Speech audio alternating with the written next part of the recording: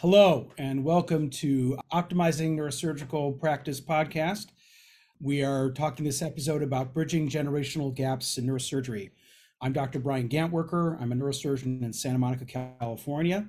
And our guest today is Dr. Nicholas Bambakidis. Dr. Bambakidis is immediate past president of the Congress of Neurological Surgeons. He is also the chairman of the Department of Neurosurgery at University Hospitals Case Western Reserve and my former chief resident. Dr. Bambakidis, thanks for joining us today. Oh, it's my pleasure to be here. You had to remind everybody I was your chief resident. Yes, you are the immediate culpable person, so that's all you.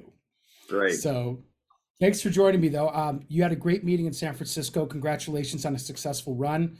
It was very informative, great guests, great lectures, and a great opening to the very successful meeting. So we're basically going to be talking about how we can sort of cross generational gaps, not just from us to our younger colleagues and trainees, but also how we can sort of see ourselves in our former mentors and how we can sort of pass along the things that we learned from them. You and I had a lot of the same mentors, so hopefully we'll have a nice discussion about how their influences still influence you and how you're going to pass those lessons along to the next generation.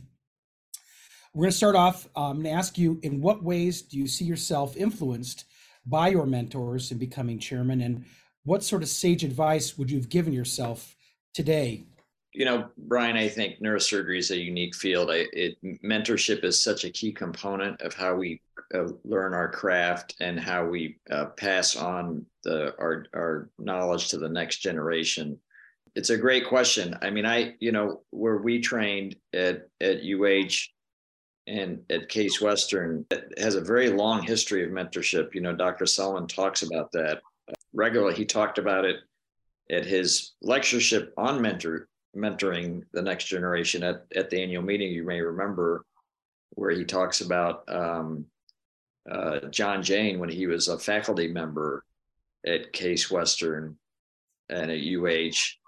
It must have been back in the early 80s, I think, or late 70s. I'm not sure 100%, but Frank Nelson was the chair, and at that time, Dr. Jane was studying for his boards and wanted a few days off and to study. And Frank Nelson wrote him a little note saying, words to the effect that you're here to train, the next generation, not so much for your own career edification.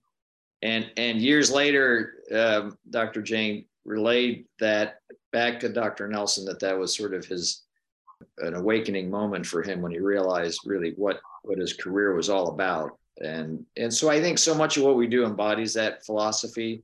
It's so important with respect to not just taking care of our patients, because the mentorship is really carrying on that knowledge, the things that we learned as residents and as fellows, and even in junior practice from our senior partners.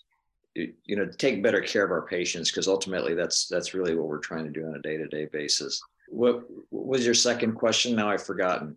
I'm become a true politician, I think. No, it was a great response. I would agree with you. What sort of career advice or sage advice would you have given yourself maybe when you're first starting to train, or when you're first attending, now that you've been out for quite a long time?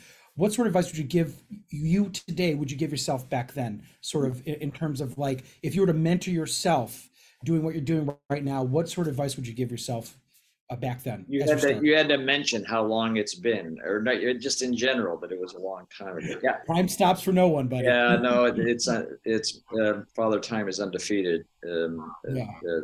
The story goes, but I don't know. I think I would definitely choose the field over again. I think neurosurgery has just such a unique place in medicine. Really, talking to the medical students, there's no subspecialty in medicine where the highs are as high as they are and the lows are as low sometimes. I would probably have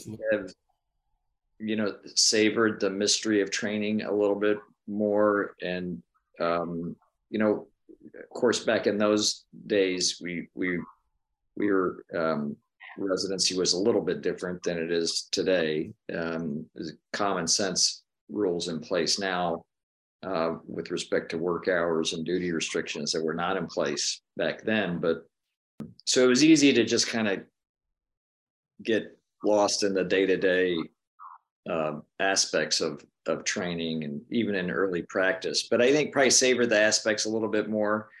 I also think that as you get further along in your career, you start to appreciate, what you can learn from patients rather than, and what the patients can learn from you. And it's sort of a back and forth transactional sort of relationship in many ways. And you really only as a resident think about what you're learning from the patients, but you tend not to focus on the patients and their families as much as probably we could have. I mean, I talk to the residents, and you have to remember every patient is the most important person in the world to somebody, right? So I think that's something I probably would have kept in mind a little bit more back decades ago when I was in residency, as you pointed out. I mean, I tell the people, when I'm in the operating room, that the most important person in the room is not me, it's not anesthesia, it's the patient, right? They're always the top. And like you said, they are the most important person in the world to somebody. So I think keeping that in mind is very important. I know you and I had the same mentors, especially one person stands out is Ben Colombi, who's passed away, who would round on his patients 2 or 3 times a day. Although he was very fervent and sometimes and very insistent in how he wanted things, I think you and I both learned a lot from him and people like Dr. Spetzler, Dr. Sontag, and Dr. Selman, who really sort of drove that into us. So that's a good lesson. Yeah, no, I totally agree with all that. Ben was amazing. I mean, he was very detail oriented and a great doctor, and certainly is missed. Well, thank you for that. The next question is, what for you has been the biggest challenge dealing with generational attitudes, if you could even say that, in incoming residents and also simultaneously putting your own vision for the department into place? Well, I mean, I think that clearly you can't get away from the fact that there are different priorities in place and this is something that is true through history, right? I talked a little bit about it in my presidential address where, but it's apocryphal, but I don't know, so I don't know if it was truly Socrates who said that, the words to the effect of that this generation is doomed the future of mankind, right? And this was hundreds of years before the Christian era, and so I think we all recognize that work-life balance and things and career aspirations are probably different a little bit in amongst the current group of training physicians, but doesn't make it better or worse, or it's just maybe a little bit different. And I think that, and it goes along with the fact that the way we train is different, right? I mean, we were not doing an endless number of cases over and over again. It's still important, but there's other aspects to it, surgical rehearsal and video learning, using the internet and all the tools that are available to train residents, I think is a critical part of education these days. It just wasn't true, 20 years ago. So in your situation, you're actually using tech to bridge those gaps, it sounds like. I think you have to. I think most training places are doing that. But I also think that that just the way that people consume knowledge is so much different now. Not a lot of folks are carrying textbooks around. I mean, I still think they're important in terms of education, but there's the way they consume educational material is so very different. I mean, for example, you know about CNS Nexus. Peter Nakaji put it together. It's made to sort of follow that paradigm, very digestible snippets of cases, visually appealing, where residents or trainees can get right to a surgical case that's identical to the one that they're dealing with in that moment. I think so. All those things have to be taken into account when you're talking about a training program, right? Because it's just not lectures and just being in the OR anymore. No, I think it's a lot more. And it's funny you mentioned carrying around textbooks. I'm looking at the same copy. It's on my shelf of Greenberg that I carry throughout residency. It's held together by rubber bands and chewing gum and duct tape, but it's there. It's on my shelf. So it's very different now. Very Yeah, and different. I think there's still a place for that. I mean, clearly, I mean, there's no doubt about it. But even textbooks have changed. You know, there's often a video component to them and an online component and so on. And so, but I think to your point, you know, things are just different. Excellent. The next question I had for you was, it's sort of a pivots off this. How are you making sure the residents coming out of your program, your graduates, benefit from the lessons learned both from your own teachers and your own life lessons? How are you perpetuating the knowledge that you've gained and sort of imbuing them with not just the lessons, but also the moral and ethical necessities to make good decisions and take care of patients?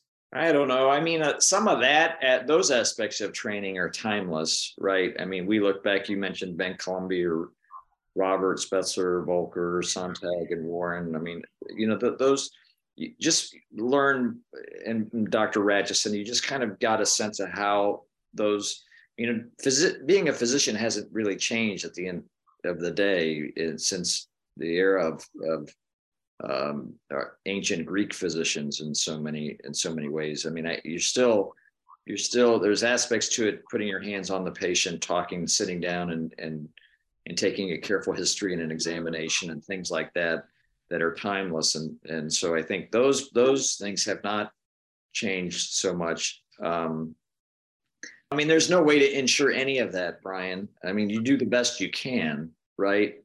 And I think all of us have a role to play, not just in training, but also when we're out in practice, just making sure that we're up to date on the latest medical knowledge and information. You know, I'm active on the American board. I think, you know, reviewing your own cases sort of carefully and honestly, and your outcomes as a regular thing. I think you try and inculcate that in your resident complement, that's a lifelong thing you should be doing. But there's no way to ensure any of it. I mean, you do the best you can. It's like raising kids, right? I mean, you know, you do the best you can, and they leave the house, and then they're grown-ups. So That's very true. In fact, I was texting another one of our mentors, Matt Likovic, recently, and I had mentioned him in one of our notes, one of my articles from the California Association of Neurological Surgeons, and I sort of pointed out him and both Ben, and he thanked me for the shout out, but also said, all we can do is do our best and ask God for forgiveness. But I think it's true. At the end of the day, you kind of have to sort of set them afloat like a little sailboat on the lake, and just hope that they can weather the storms from the lessons that you teach them.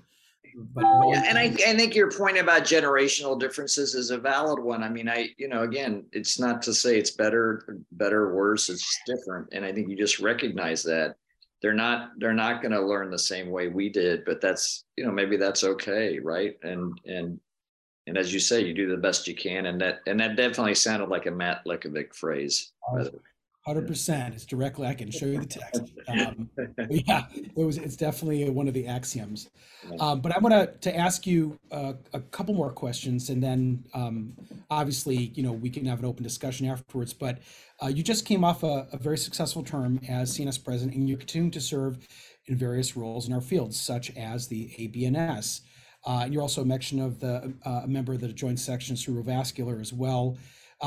What do you think other current and future leaders in neurosurgery need to do to cultivate the potential leaders in the millennial generation and the Zoomer generation and beyond? Do those things? I don't know. I think it's a great question, Brian. I think certain people really have a passion for that kind of work, and other people just generally have a passion for other things, which is fine. I think the different roles you mentioned have, again, different aspects to them. So, for example, a large organization like the Congress is devoted to education, and that's really the cornerstone of its mission, right? So that's why I got interested in it. Whereas you know, the Senior Society of Neurological Surgeons is its program director, chairman, sort of aspects where Washington Committee, socioeconomic aspects to it. So again, the CSNS, you've been involved in the CSNS too, right? So it has very different socioeconomic sort of background and emphasis. And same for the American Board, right? So I think the key is to kind of find out what folks that you're mentoring or have a passion for, and then guiding them, because they don't sometimes understand where those paths may lie. So if somebody really has a passion, for example, quality and data and outcomes and whatnot, the CSNS might be a perfect sort of, hey, take a look at the fellowship that the CSNS provides, or try and get them involved in the Washington Committee if they're very interested in advocacy. But I think our goal as mentors, similar to the folks that mentored us, is to kind of identify where those passions lie, even if they're not recognized by our trainees, and then guide them into things that, well, at least to the best, because we're wrong too, plenty, to the things that are, we think they might benefit the most from. But it is, you do have to really want to do it. I mean, it's a lot of time and effort that you could obviously spend in so many other ways. And so you have to have a passion for it. I do think the board is particularly fulfilling because it really directly impacts the field. And so the work that you do as an examiner and reviewing cases and helping people in that way is really meaningful. Having just spent 8 hours examining this past weekend, I can say that. Well, yeah, I will say the ABNS, the boards have definitely changed since I took them 8 years ago. So I think they've actually changed for the better. I'm glad you guys are doing that work. I participated in a couple of board review courses for the CNS that I was asked to do by Dr. Barkadarian and the other group. So I'm glad for that. But I think cultivating people's talents, it seems like, is a key thing that you're saying. Understanding what their passions are and sort of helping them meet those different fields, or sort of guide them in a way that if they have a penchant for something, then sort of encourage that and point them in the right direction. Is that, you think? Yeah, and they don't, and just like we're wrong sometimes, they don't often listen necessarily, right? It's the analogy again, is they are like our children, and I joke, no matter how much advice we give them, they usually go in the other direction. But that's how people learn too. So, but yeah, I think that's the takeaway, at least the way we look at it. And I think a lot of the residents may be late bloomers. I mean, I didn't become involved in advocacy or anything until the last 6 or 8 years, and I was just sort of like doing my thing. But I think people sometimes discover their passions like later on in their careers, or even almost on accident. So I think, but you still come back to the things you saw and learned in your training that sort of help guide you, and how do you execute those offices or those responsibilities properly. So I think it kind of goes back to that sort of generational bridging that we talked about before. Yeah, for sure. And you never cease sort of learning things about yourself and your career as you go forward. And that's the beauty of organized neurosurgery. I think that for people who have an interest, there are a lot of different options. I do think one of the things we have to do better at least on a larger societal level, is interact and find the unmet needs that our folks in the middle or later in their careers might have in terms of the large societies. That's something we continue to struggle with, even in our educational offerings. So I would agree. I've talked to a couple senior surgeons, and some of them want to continue to learn and to teach. Some of them want to be involved in the ACS, for instance. I think probably opportunities in sort of interconnecting some of the societies might be one of the ways we can look at doing that at some point. There was a meeting that stressed interconnectedness too in San Francisco, as you may recall. So I think. How could I forget? Keep reminding. So the last question, unless you want to keep going, is we talked about our kids. How old are your kids now? I mean, one of them, I think. Evangeline is 22 and Peter is 19. If your own children, Evangeline or Peter, decide to become neurosurgeons, what challenges do you think they'll face? And what pearls of wisdom or caveats would you give them? It's interesting because Eva is she's a first year medical student, so it's not something that has not come up. Wow. And I think it's so hard for us, Brian, in our generation to kind of I mean, it's we trained in such a different era. I mean, I look at our faculty, we were 30%. I mean, we're 30% women at UH, but we've always kind of had that, I think, a little bit. Dr. Ratchison was very much ahead of the curve with respect to that in our field. But still, I mean, it's such a different. Residents are having families, during residency, and it's not the exception anymore, right? It's kind of so I think it is so hard for us to counsel them. All I can tell you is that it's the same type of thing. It's, to me, neurosurgery is still the most rewarding subspecialty in medicine, and you can impact patients' lives in ways that is just hard to replicate in a positive way. You can do it in a negative way too, unfortunately. Sometimes we've all been there, but